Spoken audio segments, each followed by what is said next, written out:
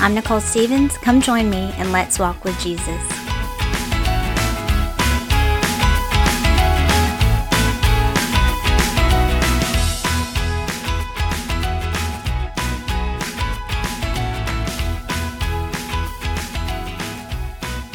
Let me start by telling you a story about our house. We've moved into this awesome farmhouse out in the country a little over 10 years ago. It was a foreclosure and sat empty for about 4 years, which is probably why we could actually afford it. I remember when we first walked in to look at it, there was a huge hole in the eat-in kitchen floor. I remember telling my husband this house is going to be a money pit, but he fell in love with this house and it was a great deal, so we bought it. As you know, when you're a homeowner, you find that there's always work to do, and this house was no exception. There were a lot of big deal issues we had to address, and we ended up over time redoing the floors, the bathrooms, the kitchen, and anything else you can think of. About 5 years ago, we found a lot of rot going on in the kitchen, the eating kitchen and dining room. We had all of the subflooring replaced, all the floors replaced, and kind of like a sister beam put in next to the foundational beam.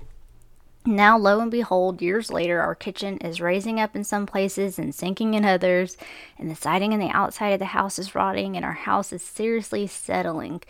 I've gotten to the point where I've been Googling, when does a house become condemned? At first, I didn't seem too worried about it, but the more I thought of the daunting expense and how everything is going to be torn up, the more I found myself feeling upset and stressed out.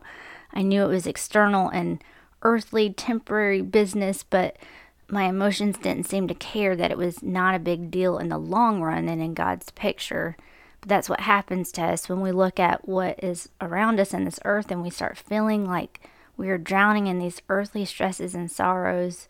I mean, we have literal foundational problems, but God being good reminded me of the story found in Luke 6:47 through 49.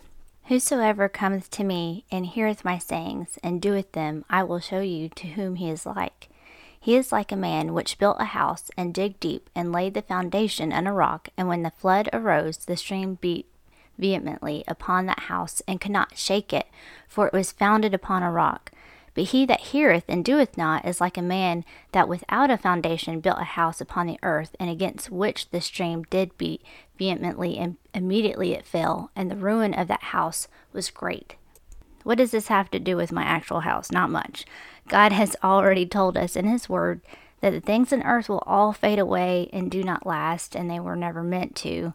Matthew 6:19, lay not up for yourself treasures upon earth, where moth and rust doth corrupt, and where thieves break through and steal. But what the verses in Luke mean for me is that if I build my life on Christ, I don't have to worry about anything else. My eternal life with him is secure. My peace, my joy, and his strength and power inside of me is solid. Have you heard that song by Hillsong called Oceans? The first verse and chorus are, you call me out upon the waters, the great unknown, where feet may fail, and there I find you in the mystery, in oceans deep, my faith will stand, and I will call upon your name, and keep my eyes above the waves. When oceans rise, my soul will rest in your embrace, for I am yours, and you are mine. As we know, there's junk that is going to happen to us on earth, some minor things, some major huge hole in our heart things. But if we rest in God, if we build our life in him and his word, those earthly circumstances won't consume us or drown us, because God is omniscient, omnipresent, omnipotent. He is sovereign, and we can trust that he is in charge and knows what he's doing and allowing. That doesn't mean things are all fixed and everything is perfect. Storms still will come. We live in a sinful, fallen world, but what it does mean is that he will guide us every step of the way, show us what to do, and hold our hand and give us the power and strength to keep walking toward him in his will. We have to remember the things of this world and our plans are not always the same thing as what his plan is. Usually it's not even close. He is kind and caring to listen to our worries and hurts, and he is gracious to bless us with the things in our lives that we don't deserve. But do we trust him enough to take away our house, our job, our family for his will, purpose, and glory? Not only do we trust him, do we want his will over our house, job, family? plans, etc. The question hurts and is hard, but that question can definitely help you examine your heart and whether God is on the throne of your heart or if you are. And I know I've talked about this subject many times in different episodes, but I think it's important to continue to reevaluate our heart, because every day we continue to get distracted by these earthly things, and we have to continue to ask ourselves daily, who is on the throne of our heart? Luke 2:41 through 44 is talking about Jesus praying before he was arrested, and it says, "And he was withdrawn from them about a stone's cast, and kneeled down and prayed, saying, Father, if thou be willing, remove this cup from me. Nevertheless, not my will, but thine be done. And there appeared an angel unto him from heaven, strengthening him. And being in agony, he prayed more earnestly, and his sweat was as it were great drops of blood falling down to the ground." Our earthly worries, dim in comparison to Jesus, who is about to be beaten and crucified, have all the sin of mankind, past, present, and future, laid upon him, and suffer the wrath and judgment of God so that we could be forgiven and have a right relationship with God. I mean, sometimes we need to be reminded of what Christ has done for us so we don't groan and complain about things in this life, though he is always kind and compassionate to hear our cries. I know I'm talking all over the place, and I'm not even sure what point I'm exactly trying to make. I just know that there are many things God will teach us through his word and through our circumstances if only we would rely on him and just listen. He is always so good to let us also leave our troubles at his feet.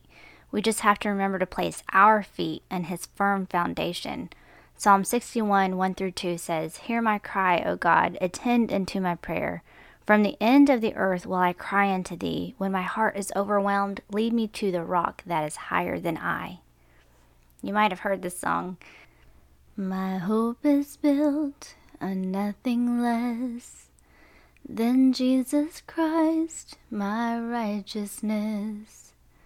I dare not trust the sweetest frame, but wholly lean on Jesus' name. On Christ the solid rock I stand, all other ground is sinking sand. All other ground is sinking sand. What good is this life, or anything in it, without God? If you have any prayer requests or questions, feel free to email me at walkwithjesuspodcast@gmail.com, and I'll talk to you on Monday.